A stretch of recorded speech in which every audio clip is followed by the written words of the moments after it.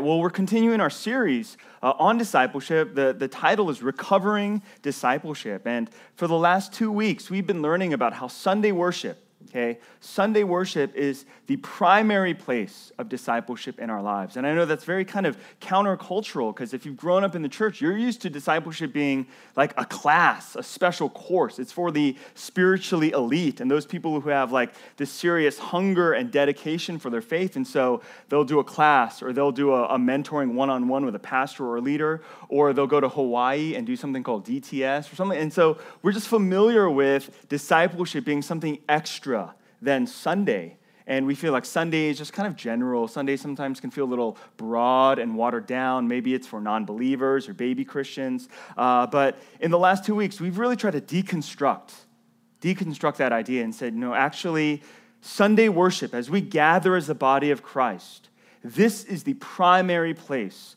of discipleship in our lives. As we gather each week as the people of God, God uses all of the elements of our worship to reform our hearts and to reshape our loves around His.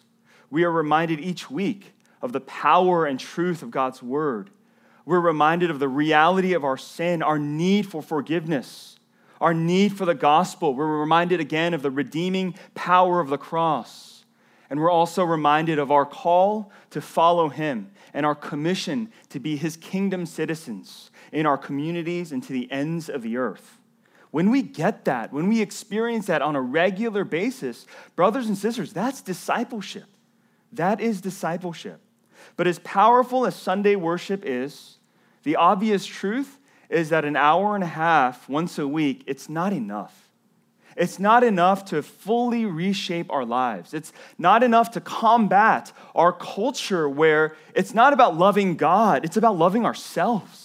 Right? So much of our culture, so much of our habits, so much of our lives are self-centered and self-driven, and we become consumers from Monday to Saturday. And so it's not enough just to come in for like a quick rehab or a quick retweaking on Sunday to think that that's going to carry us throughout the week. You see, though communal worship is essential to discipleship, it's not the entirety of it. We need to learn to walk with God day by day throughout the week. What we need to do is build out liturgies of grace and truth from Monday to Saturday.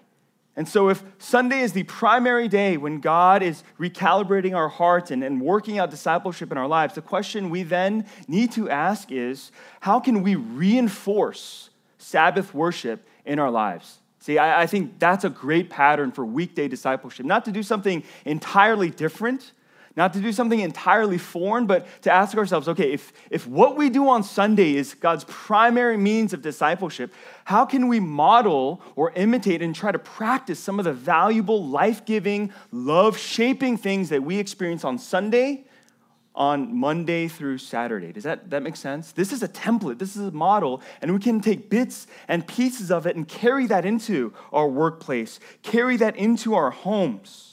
And that's what today's sermon is about, discipleship in the home. Now, much of today's message is going to really kind of focus to married couples and families, but I don't want to completely disregard and disengage those who are single and those who are students. So please don't tune out, because I do believe that there are valuable things here for you as well.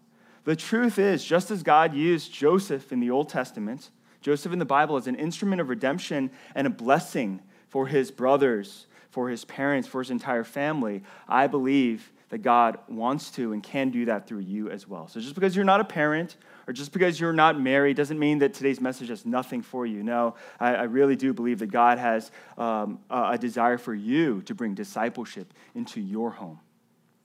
And so we're going to consider 2 core principles. I know there's 3. I told you a curveball was coming one of these days. All right, two core principles to practicing discipleship in our homes. First, the first point is this. Home is where we learn to love. Okay? Home is where we learn to love.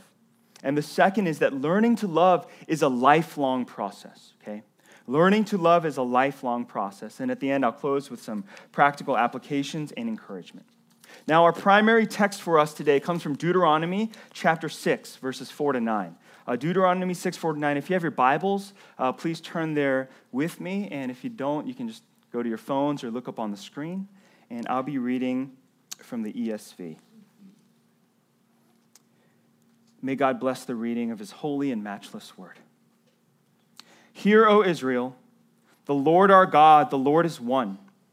You shall love the Lord your God with all your heart and with all your soul and with all your might. And these words that I command you today shall be on your heart. You shall teach them diligently to your children, and shall talk of them when you sit in your house, and when you walk by the way, and when you lie down, and when you rise. You shall bind them as a sign on your hand, and they shall be as frontlets between your eyes. You shall write them on the doorposts of your house and on your gates. Amen. The word of the Lord. This is one of the most famous passages in all of the Bible.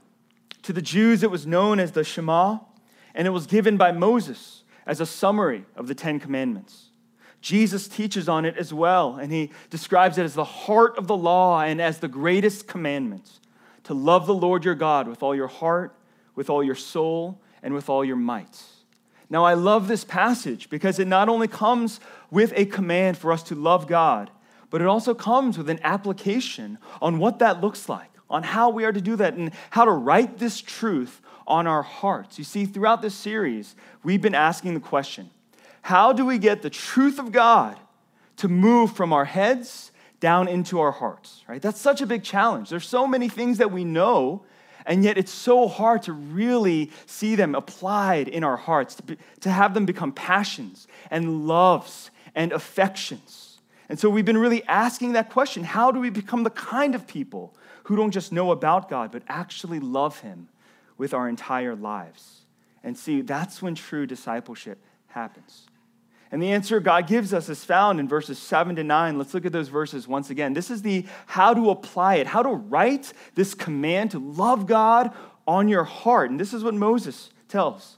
He says, you shall teach them diligently to your children, and talk of them when you sit in your house and when you walk by the way, when you lie down, when you rise. You shall bind them as a sign on your hand, and they shall be as frontlets between your eyes. You shall write them on the doorposts of your house and on your gates. Do you see the connection that God is making for us and his people? The command is clear. Love God with all that you have, with your heart, right, with your soul, and with your mind. But God knows that that love needs to be cultivated, okay? That love needs to be curated on a daily basis. Just because you read it once, it doesn't mean that's automatically going to become the pattern of your life. Just because you hear it once or even write it once doesn't mean that that's going to automatically transform your heart. But this is how this love is written on our hearts, not as a one-time event, but as a daily habit in our lives. Teaching the word of God to our children in our homes, wherever we go, before we sleep, when we rise. And it's through these daily reminders that God shapes us and our families around his love. You see, the Jews, they took verses 8 and 9 literally. They really did. And so they crafted what were known as phylacteries, and they would wear these daily. There would be a leather band that they would wrap around their arms, and then there would be this kind of like head brace or a headset that they would put on their heads, and there would be a little box in front of it. And inside the box, you can kind of open it, and there would be like the Shema there as a reminder. And so when the Bible says, make it as like on the frontlets of your eyes, it said literally, let's create a device that will go on our heads and be right in front of our eyes, and a reminder for us to constantly love God with all our heart, soul, and might. Is there a picture that I shared, James? No, I didn't make it. Yeah, sorry about that. There was a picture, there's an image of a modern Orthodox Jew wearing these phylacteries as a daily reminder when he's praying and reading the Word of God to kind of observe the Shema. Now, if you saw that, you'd be like, man, fashion police, that looks gnarly, that looks weird, and we would probably kind of judge that person as being a little too radical. But it does show his great devotion. And it's a very literal attempt to obey the law, but I'm not going to advocate that we follow that literal example. You see, I don't want us to try and make up our own versions of Christian phylacteries by wearing bracelets, okay, or wearing necklaces that have all these Bible verses on them, thinking that that is what real disciples do. If I really want to follow Jesus, I'm going to have like t-shirts that have Bible verses on. I'm going to have it on my bumper sticker, and everywhere I go, just a reminder for me to love God, and that's going to be discipleship. I'm going to say, we're not going to do that. I'm a pastor, and I don't have a Jesus fish on my car, probably so that they don't judge my driving or anything like that. The solution to discipleship in the home isn't to put more Bible verses in every room as a way to kind of Christianize our homes.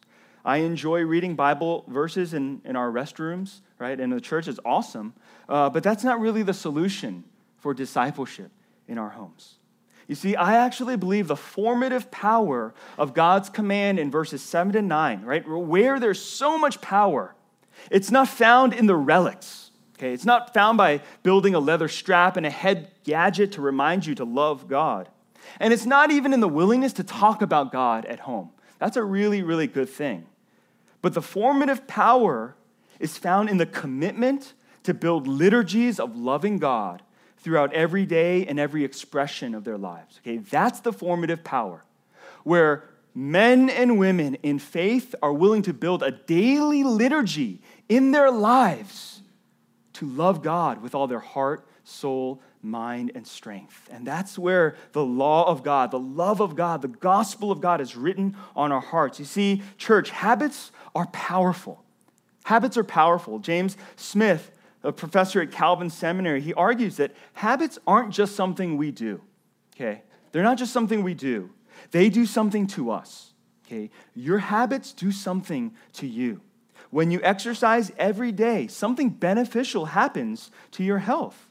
When you eat junk food and veg out in front of the TV every day, the opposite happens, right? Not just something you do, but those habits do something to you. Something happens to us when we begin to end each day on our smartphones and on Instagram, or if we spend each day, morning and evening, in prayer and in God's word. Right? Something happens to us when we practice those habits. When your reaction to stress in life is shopping, eating, or escaping on a vacation, that's a liturgy. That's a liturgy that you're building. When you are stressed, you're going to do something.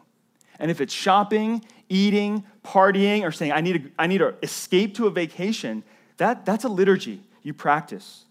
And that becomes more and more dominant in your life. And what we need to do is take an inventory of our habits. We need to look at the liturgies of our lives and consider the formative and deformative effect it has on our lives, and especially on your families, on your children. Because your habits not only show you what you love, okay, they also teach others what you love. They also teach others how to love, especially your children. You see, you need to be aware, parents, that you're not just raising children. Okay? You're not just raising. I talk to a lot of parents, and I'm like, how are you doing? How's the grind? How's that first season? And they kind of joke. They're like, we're just trying to keep our baby alive. Right? We're just trying to keep our baby. And that makes a lot of sense. Very honest, very true. Okay? But that's not all there is to parenting. You're not just trying to keep your kids alive. You're not just raising children. You're actually raising lovers. You're raising lovers. You see, your children are always learning to love. They love different toys. They love different shows. They love different hobbies. Right? They're always learning to love things, and they're learning to hate things. They're like, oh, I hate vegetables. Right? Or I don't like dogs, or I don't like, those are all things that they are developing in their hearts. And oftentimes, they end up loving what you as a parent love, and even hating and despising the things that you despise. You see, my father loved soccer. He loved soccer, and so I ended up playing a lot of soccer as a youth, and I ended up loving it as well. My mother loved art, and she loved music, and I was never any good at art, but I picked up music, right? And I grew to love that as well. Now, one of the most powerful ways we shape our love, okay, we reflect our love, is actually through language. It's actually through language. And this is why Jewish parents were called to talk about loving the Lord constantly with their children. As you rise and as you sleep, as you go everywhere you go, talk about loving God with all your heart, soul, and mind. Language is so powerful. when I was a kid in elementary school growing up in the South, I encountered a bully by the name of Gene. Now, I know what y'all may be thinking. Gene was a boy, okay? Gene, okay? I wasn't bullied by a girl, right? Now, this is how Gene would bully me. He would come up to me with his ruddy face and his red hair and his freckles, and he was like a foot taller than me, but I was more popular than him. But he would come up to me with a lot of animosity. I still remember the sound of his voice. I still remember the look, and this is like 4th grade. And he would call me a Jap. He'd say, "You're a Jap. I hate Japs." And at first I was like, "I'm Korean, right? I'm not a Jap." Right? But he would do that every day. And finally, one day I asked him, why do you call me a Jap? Right? I didn't even do anything wrong to you. What's your problem? And he said, "It's because my grandfather fought in World War II, and he fought against the Japanese, and he hated the Japanese." You see, Gene had no personal reason to hate me. He had never experienced any conflict with Asian kids, whether it's Japanese, Korean, or Chinese. But the reason why he hated me, the reason why he called me a Jap was because of his grandfather's racism. And that racism was passed on from generation to generation, and from his grandfather's words, his language, his hate, he learned to express that hate towards me. Parents, the way that you speak has a tremendous impact on your children. How do you talk about people of other races? How do you talk about your in-laws, right? Or other family members? How do you talk about the church? Or how do you talk about politics? You see, your language, your words, your ideas, they all teach your children not only what to think, they also teach them how to feel towards others. And we're talking about love. We're talking about hatred. As a pastor, I want my future children to love the church. I want them to love the church. I don't want them to despise the church. I don't want them to say, "Oh, church makes daddy go away," right? Or church stresses daddy out. Or church makes daddy angry. And I know that if I want to truly teach my children to love the church, I know that the most destructive thing I can do is constantly complain about the church and criticize the church, right? And gossip and slander about people within the church. I know that if I do that, I will be teaching my children to despise the church. Does that make sense? Regardless of how much ecclesiology, I could look at my kid and be like, "The church is the bride of Jesus. You better love her. You better be devoted to her. Jesus died for her." But if I demonstrate the opposite with my words, with my actions, with my emotions, they're not going to learn to love the church. They're going to learn to hate the church.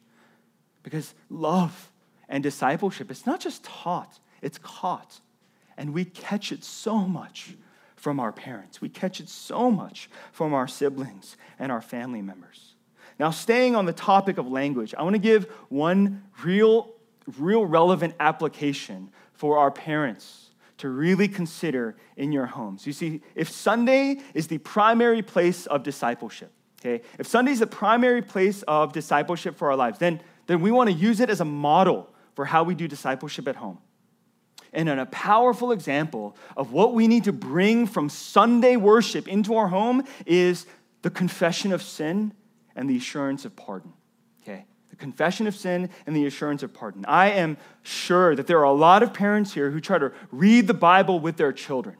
Okay? I believe that. I'm sure there are plenty of parents who love to read the Jesus Storybook Bible. If you're a parent looking for a great Bible to have for your kids, pick up the Jesus Storybook Bible. My pastor friends who read it with their children, they weep. They weep, and they're like, "Why are you crying, Daddy?" And they're like, "Because the gospel is so..." Anyway, so it's awesome. And so I know that there are many parents here who read the scriptures with their children. That's good.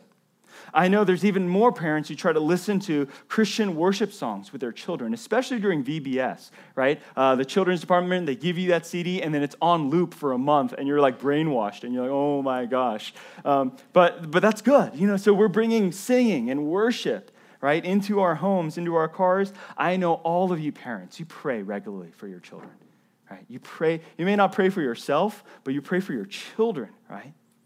But what I believe is lacking is a confession of sin.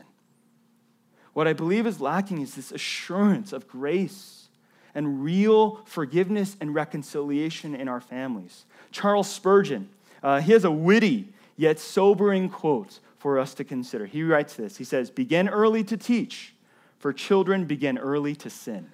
Right? Really good, right? Begin early to teach, because children begin early to sin. Do you know one of the best ways to bring the gospel into your home is this? It's by talking about sin. And not just their sins, but parents, yours as well. Have you ever looked at your children and confessed your sins against them? Have you said, "I'm so sorry that Daddy broke his promise.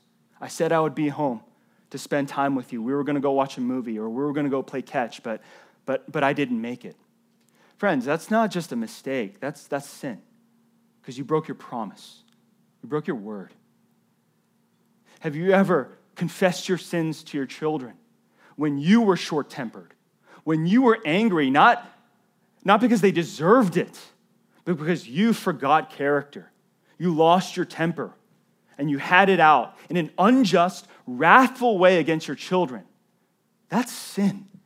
And have you confessed that sin against your children? You see, most of us as parents, especially Asian parents, we're too prideful to do that. Maybe we'll say, "Oh, yeah, Mommy and Daddy, we made a mistake," right? We might apologize, but we don't go to the depth of confessing our sins to our children. But your children need to hear this. They need to know that, yes, their parents, as much as they adore you, as much as they look up to you, that their parents are sinners in need of grace.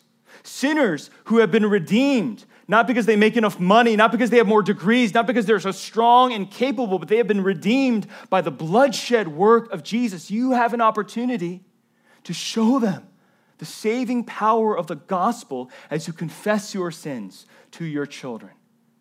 And ask for them and ask for their forgiveness. And then explain that true forgiveness comes from Jesus Christ as well.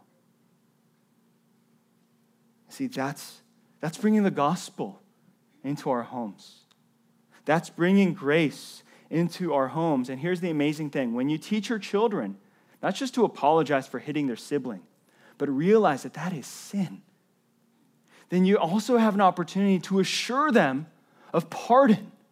You have the opportunity to say that, yes, if you confess your sins, God is faithful and just to forgive you and purify you of all unrighteousness. You have the opportunity, as they're weeping and crying because they're sorry, and they're weeping and crying because they realize that they have sinned, not just against their sibling, not just against you, but against God. You can assure them in Jesus Christ they are forgiven, that they are accepted, that they are loved, and they are reconciled. And so even in those moments of parental discipline, you can experience and lead them to reconciliation, right? That yes, God's not angry with them, that he loves them and he's forgiven them. And that in that same way, you're not angry with them either, right? And you have forgiven them and you can restore them. That is a gospel rhythm. That is a gospel liturgy. So many of our families desperately need. Would you consider that, parents? What are you teaching your children to love? What are you teaching your children to hate? How are you curating their hearts? You see, I love that word curating. Like it's really kind of hip now. They like to talk about like curating spaces for coffee shops, curating interior design for homes. And when they talk about that, they're saying a designer has intentionally selected pieces of furniture, right? Different lighting fixtures, right? Paintings and artwork on the wall that someone has intentionally brought these things into a home, into a space with a purpose. Parents, I know that so many of you feel like you're just on survival mode, treading water because you're so tired, so stressed, so stretched thinly. But I want to encourage you today. I want to invite you into this responsibility that God has given you to curate the love, right? The love of your children, to intentionally bring things in, whether it's scripture reading, whether it's gratitude, right? Whether it's confession of sin, whether it's forgiveness and reconciliation, whether it's service and stewardship, to intentionally curate the loves of your children to go towards God and to go towards others. That's stewardship. That's gospel parenting. This is why God commanded Israel, teach your children to love the Lord with all your heart, soul, and mind by making it a constant habit, a daily liturgy in your lives. The second point of today's message is this: learning to love, it's a lifelong process. It's a lifelong process. Paul Tripp, he wrote a book on gospel-centered parenting, and I want to commend it to the parents. I feel like I'm like selling books or something like that, but I'm not. This is the book. It says Parenting. It's by Paul Tripp. It's beautiful.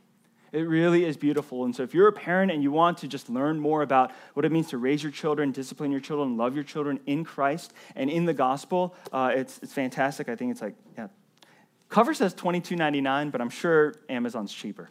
But he wrote a book, and in the book, he had a chapter describing the importance of seeing parenting as a process.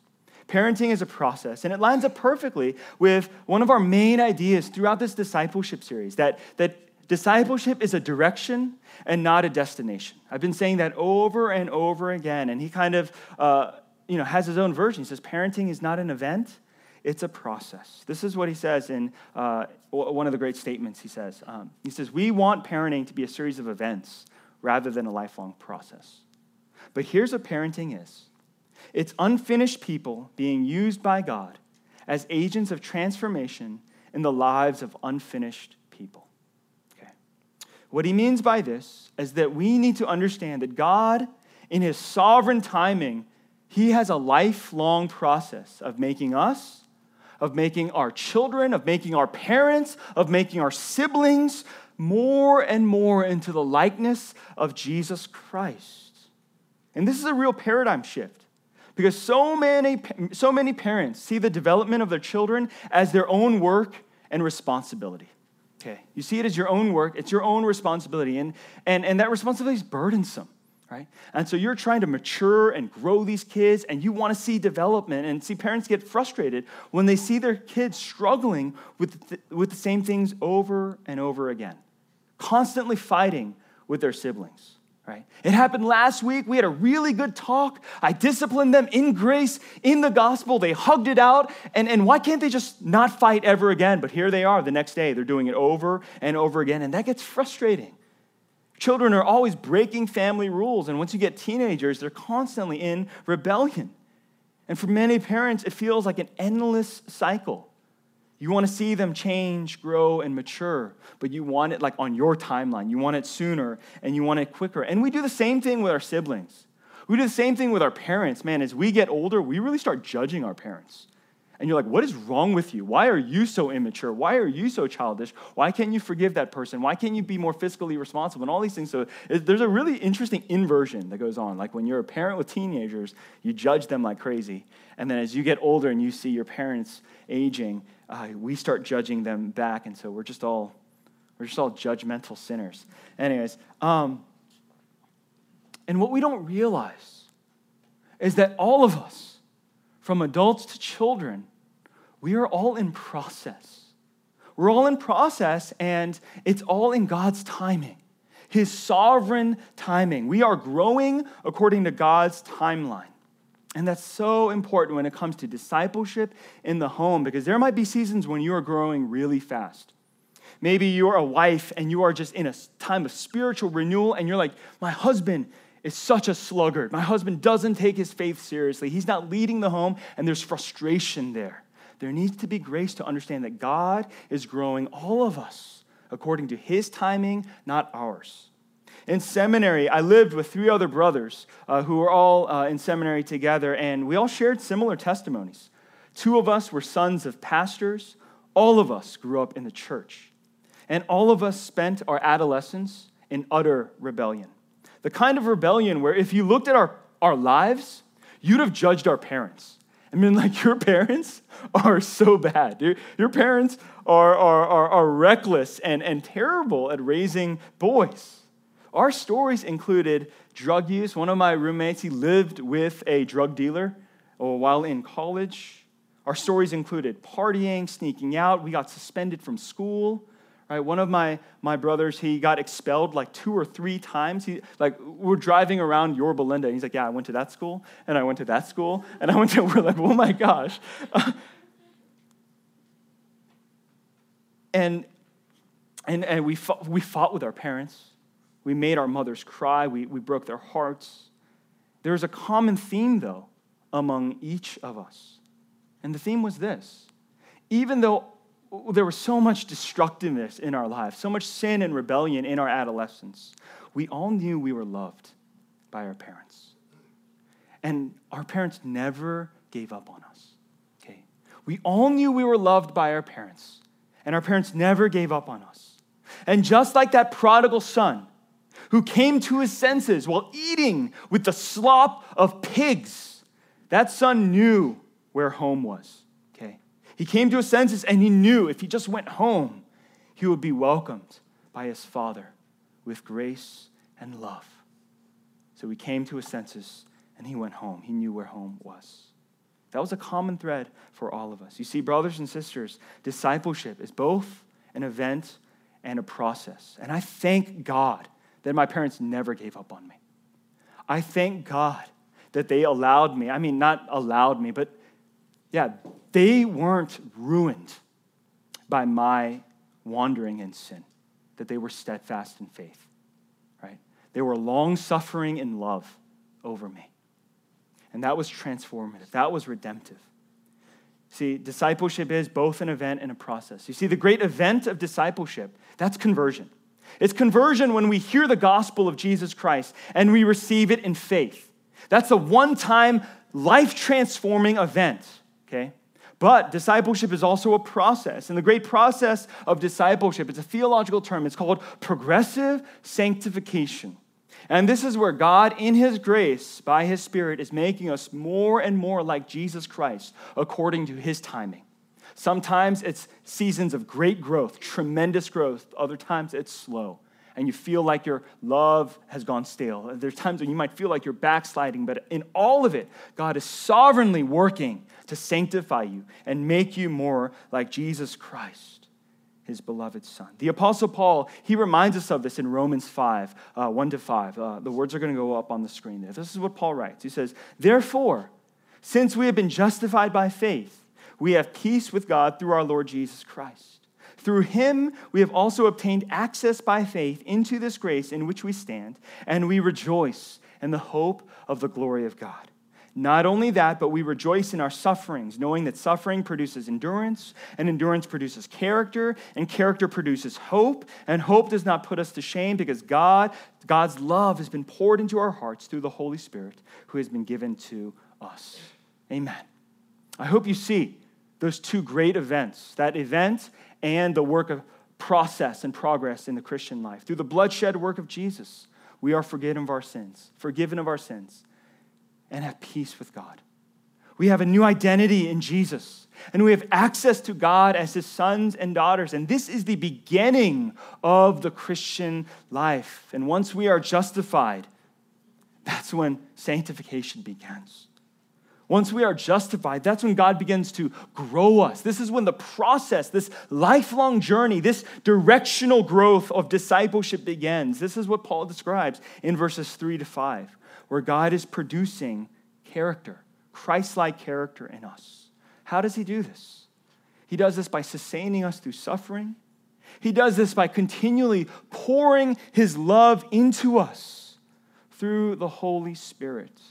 You see, the Apostle John, in his letters, he writes beautifully. He says, "We love because God first loved us." Okay, this whole series is about how do we become better, deeper, right, more committed, affectionate, passionate lovers of God. Brothers and sisters, it's not through more programs. It's not through our willpower and our resolve. We become greater lovers of God as we experience more of his love being poured into our hearts. We love because he first loved us. And so I want to give a word of encouragement. Yes, learning to love, it is a lifelong process. God is sovereign over these things. And the promise that we have is he is working that out in our lives. So if you're here struggling with your parents, if you're struggling with your siblings, or if you're struggling with your children, what you are called to do today is to trust that God has a plan and a process for them. Right? I think on some levels that sounds kind of basic, but when I was reading this and meditating upon it, I found that to be so profound. Right? That it's not about me trying to work out more holiness in my wife and like dictate those terms for her. Parents, it's not about you trying to like dictate spiritual growth and get them to memorize more verses and X, Y, and Z over your kids, but it's for you to realize God has a spiritual plan and a process for your children, for your spouses, for your families, for you to embrace that, for us to delight in that, to realize that the sanctification of the ones we love, it's not all up to us. You and I, we don't have to bear that burden on our shoulders. That's the work of God in their lives. He has a plan, and he's working that out. You see, you and I, we may struggle with their sins. We may struggle with their shortcomings. We may grieve over their weakness and the slowness of their maturity and growth. But we are called today to hope in the work of God and to receive the promise that God is working in them. Okay? Are you in a season of just being really judgmental over your spouse? Right? Would you just pause and would you just release that and say, God, help me not to be such a plank eye. Right? Help me not to be so critical, so judgmental, or help me not to be so insecure about my lack of spirituality. But help me to realize that, God, you are working your will. You're going to grow my life. You're going to grow my wife. You're going to grow my children and my siblings, my family, my parents according to your timeline and your hand. That we will take seriously the promise that he who began a work in you, in us, will be faithful to complete it.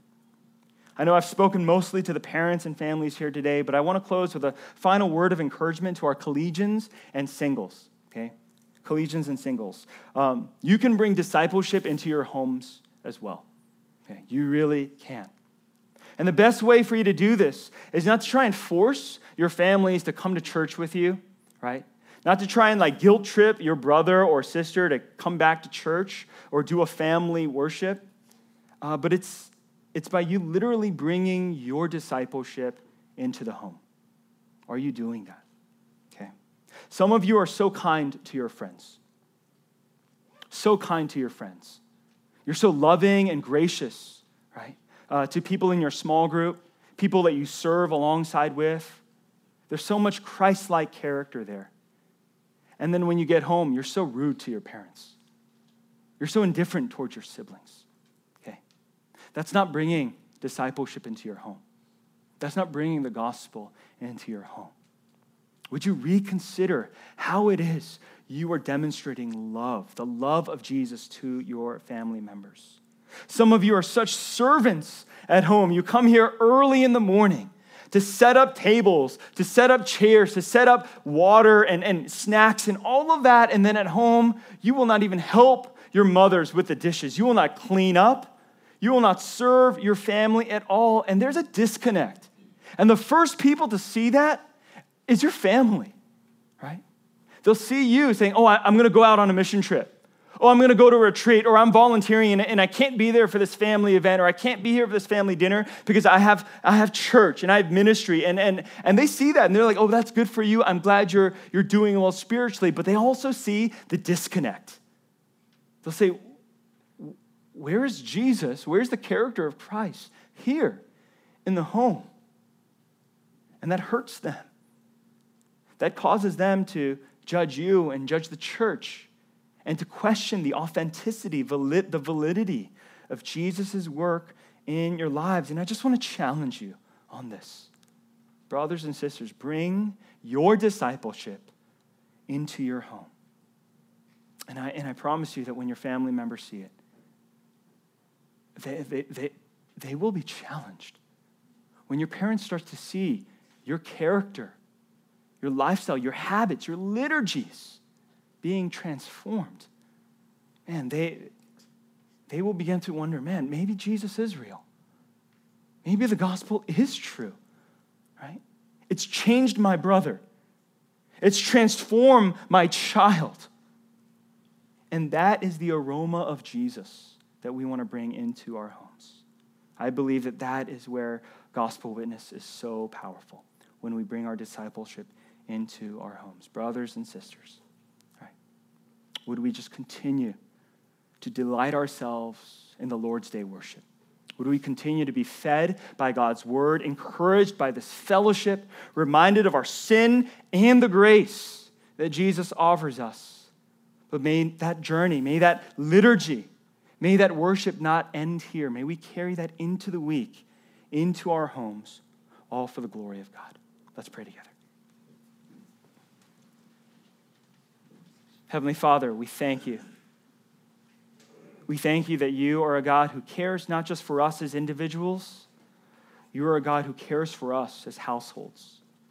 You care for our families, you care for our children, and we want to entrust all things into your hands. We thank you that you are a God who is sovereign. Thank you that you are a God who is mighty to hold all things in your hands and to be able to redeem and renew according to your time by the power of Jesus. Lord, help us. Help us to really practice these cross-centered liturgies in our lives. Teach us what it means to humble ourselves before one another, to confess our sins, and to point our children, to point our families to Jesus Christ as the one who has paid for our sins in full by his bloodshed work on the cross. We thank you. In Jesus' name we pray.